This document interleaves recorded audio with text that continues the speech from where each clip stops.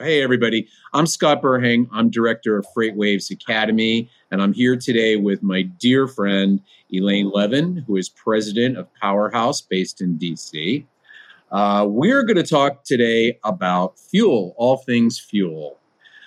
So, what do you think, Elaine? What's going on? Oh, not much. It's just another day in the races, right? Yeah. That's right. I mean, Yeah. wow, this has really been one for the record books. And actually, I had some statistics I wanted to share with you. You know, we Good. set a bunch of records last month in March of 2022. We had the largest single day up in the futures markets for diesel. We moved up almost 56 cents in one day. We had the highest price ever recorded on the futures market, just above $4.67. We had the biggest day down of 97 cents and the biggest range of $1.29. So if you took the trading from bottom to top throughout March of this year, it moved, diesel prices moved wholesale or the futures market $1.74 from top to bottom. So talk about volatility. Insane. You have it.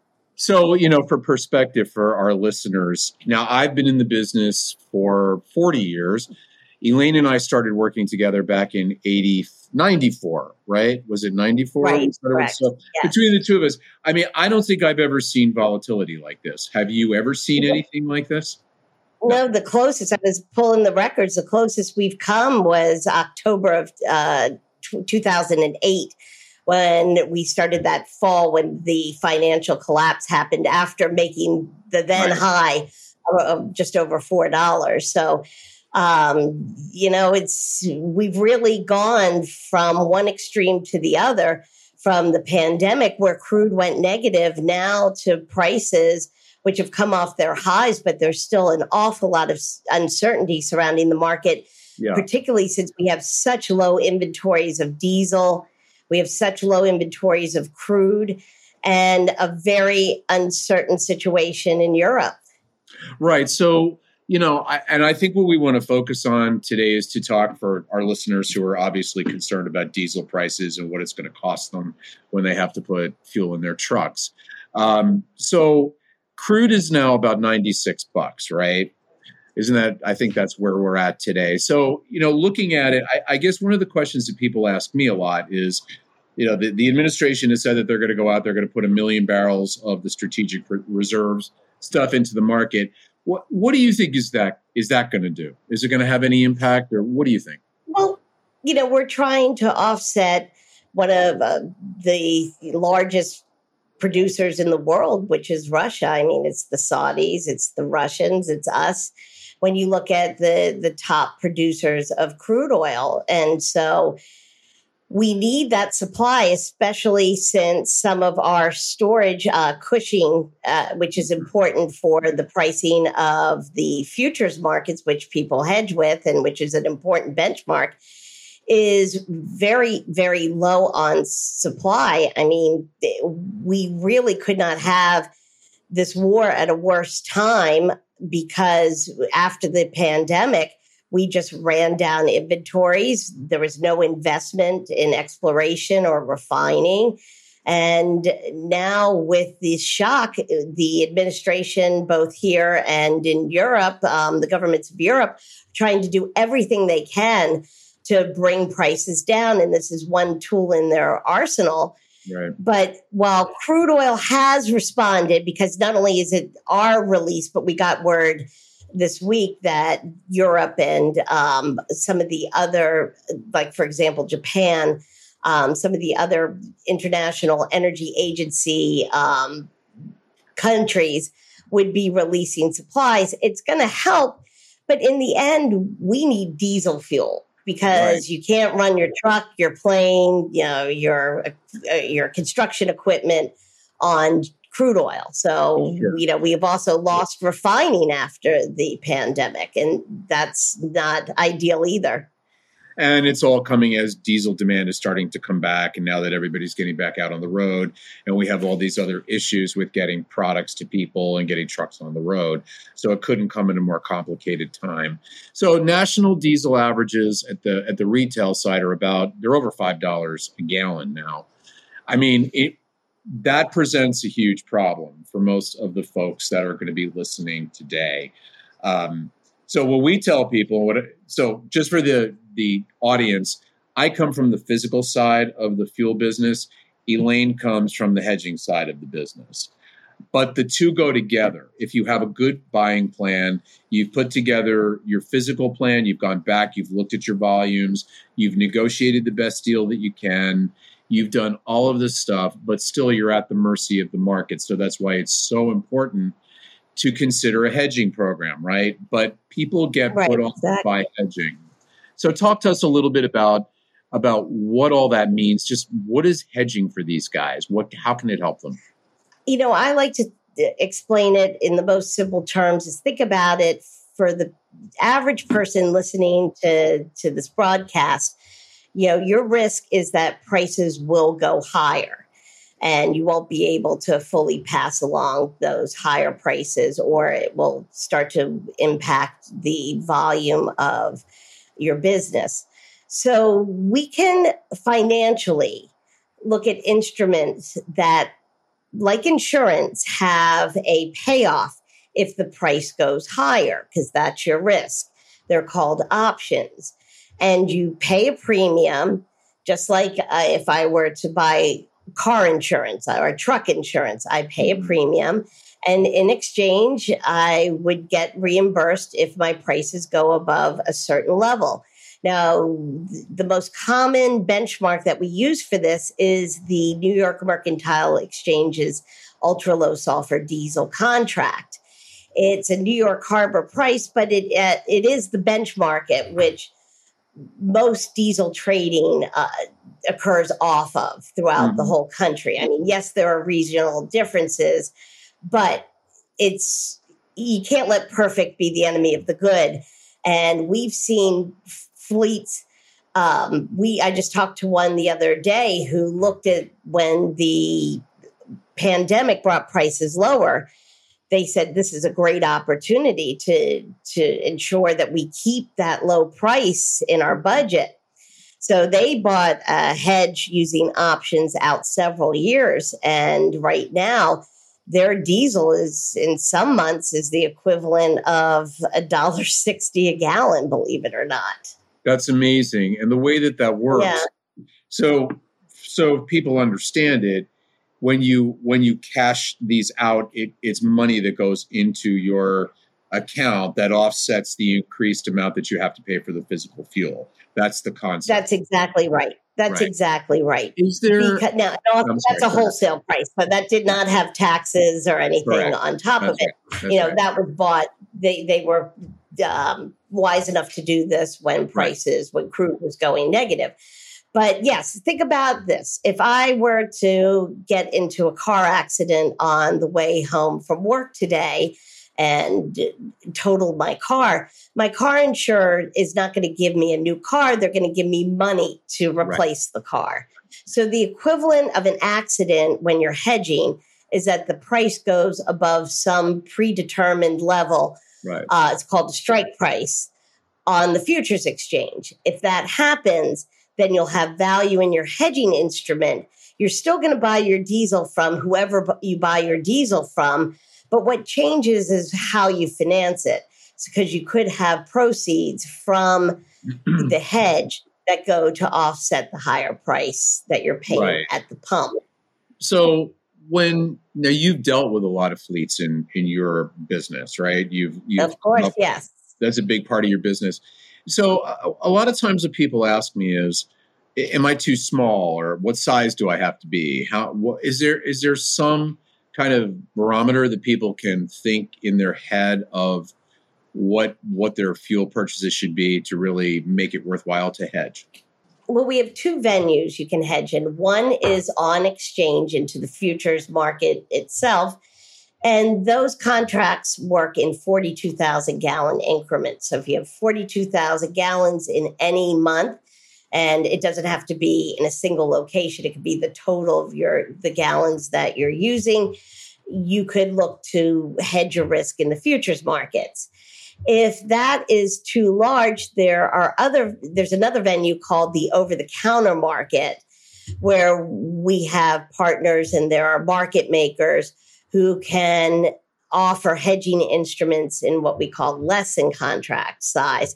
And some of those, if you are doing a deal, we've done them as small as, in thousands of gallons, not tens of thousands of gallons. So it's something that really everybody should think about if they're in this business, because the problem with it is when fuel prices go up this quickly, you probably didn't budget for that. You had no idea at the beginning of your budget year that your fuel budget was going to blow out by, millions of dollars. So one of the ways to protect yourself is to consider within your company doing something like this.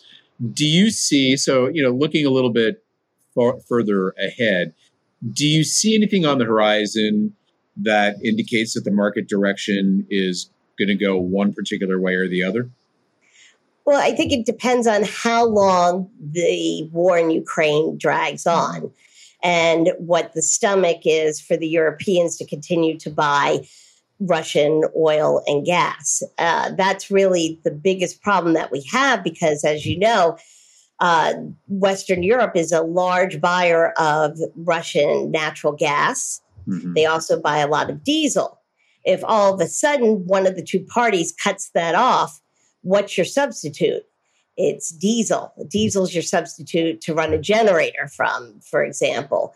So that's why diesel is so key to this whole conflict and why it's so scary that every time there's any kind of talk about one side or the other doing something to either not want to buy or shut off supply of natural gas to Europe, that fear is reflected in the diesel price. And so that's the question. If all of a sudden we woke up and Putin was gone or dead, we'd have a different story. You said that. So it's, these are the things that we're watching for. But in the meantime, there's a scramble to try to get as much production onto the market, as much refining onto the market. The market is paying for it through price. But the other scary thing is if this continues to go on, and we saw some reaction from this yesterday with the Fed trying to tamper down inflation, is recession on the horizon. That's the other scary part of all of this. So what's nice about the hedging strategy that we just, talked about is that it's like insurance, that if prices go higher, you have it. But if something changed and next thing you know, love and peace breaks out in the world, you'd have the opportunity to participate in those lower prices. Right. The other thing just I want to mention is, a lot of people who are watching this may say, well, I've got a fuel surcharge. But what we're finding is those fuel surcharges are not keeping pace with what's happening in the market. Given those stats I gave you at the beginning of our chat, we're moving very fast.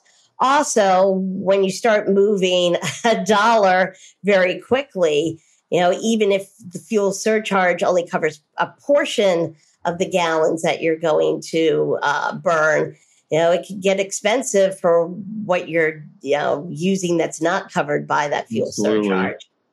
So, one of the things that I've always told people, and it's always interesting that people don't go back and they don't look at their fuel buying program until something like this happens, like prices start exploding, and now all of a sudden everybody's running for cover and trying to figure it out. So it's a great time to go back and look at your physical side as well, right? So you want to leverage your volumes. You want to get the best deal that you can. A lot of folks don't have a very sophisticated buying desk, if you will, within their company, right? Fuel is a necessary evil for them. It's a cost center. It's not a revenue center for them. So that's exactly right. Right. So within the structure of a company, how would you go about putting together a hedging program? Well, I think that there's a few things. First, you're going to have to, if this is going to work, you've got to commit to doing this on a regular basis. We tend to see market extremes bring out people either from when prices collapse. Some companies saw that as an opportunity. Now we're getting a lot of calls about, I'm panicked. It's kind of the fear and greed motivators. Now fear is the motivator du jour. So for this to work, you can't be reactive. You want to be proactive. So you need to commit to doing this regularly. Second, you need to learn about it. Education, you don't want to do it wrong. So you need to work with a good advisor and broker. I always laugh and say there's only one in the United States. And, you just happen Who might that be? Who might that be? I can't imagine. But beyond that, we do a lot of education. We have our next hedging class coming up here in Washington, D.C. in early May, which you can find information on our website. But the idea is then once you've decided that you have these gallons that you want to hedge, probably for a lot of the companies that are watching, it would be the CFO or the owner who would be the one who decides to place the hedge. If you're large enough to have a supply person, it might fall there. But it's not like you're sitting in front of a screen and watching going buy, sell, like in the movies. You place your hedge for some period of time, and really the best thing that could happen is that you buy insurance against higher prices and never have to use it. Right. Does that mean prices are going down, and hopefully, you're getting your margin? You're getting your margin back. Right. So as a company, though, it should be a group of people that decide to embark on a hedging program, but you want to have one person responsible for doing the calls on the market, right? That's correct, because hedging by committee does not work. It doesn't work. The committee can decide, but by the time these markets move so fast that by the time everybody gets together and agrees, you're 50 cents higher. Yeah, and I do want to say that to our listeners that Elaine and I have done many, many classes together over the years. We've taught, like I said, I've done the physical side of the business. She's taught a hedging class. And we put so many people through the hedging class that have gone out and have actually started doing this, and it's changed their business. It's changed their lives. It's changed their business. Market. I've always said that the good news is, the bad news is you have to do the homework. The good news is once you do the homework and you figure it out, you don't have to keep doing it, right? You understand the need for your company. You understand what the company's risk is. And I think it's real clear that we are in a volatile period. It's not going to change anytime soon. And it's going to be a wave of continued price fluctuations that are going to really whipsaw through this very fragile community of people that, we need to have their trucks on the road. So, I think we got to wind it up here, but anything else that you want to add about this? Well, you make a good point about, doing the work. And there are also, one of the things that's been so satisfying for us here at Powerhouse is watching people who take these concepts and go beyond saying, how do I protect my fuel bill, to how do I build my business?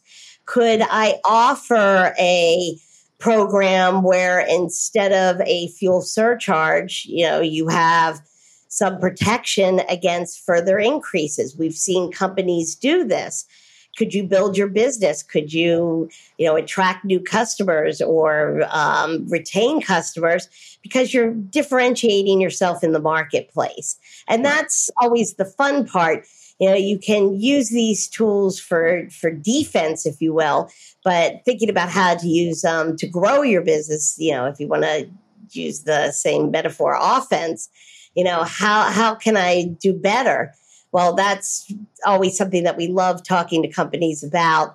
And we've seen some really interesting things, and people do well with this. So, yeah, well, you have a wealth of experience in this world. I know from my experience in the industry, I've referred many folks over to you that have, it's like I said, it's changed their business.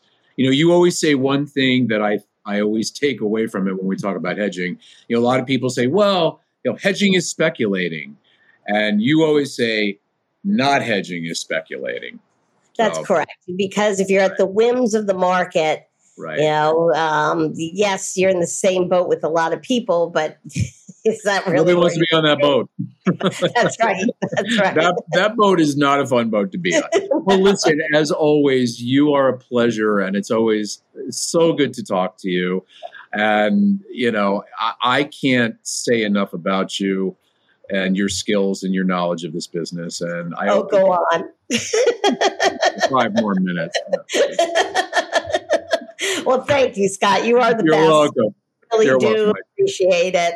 And it's great spending time with you as always. And I look forward, we'll see what happens in the next few months, but keep your seatbelt buckled. And maybe we come back and do this again at some point soon and kind of keep everybody abreast on what's going on.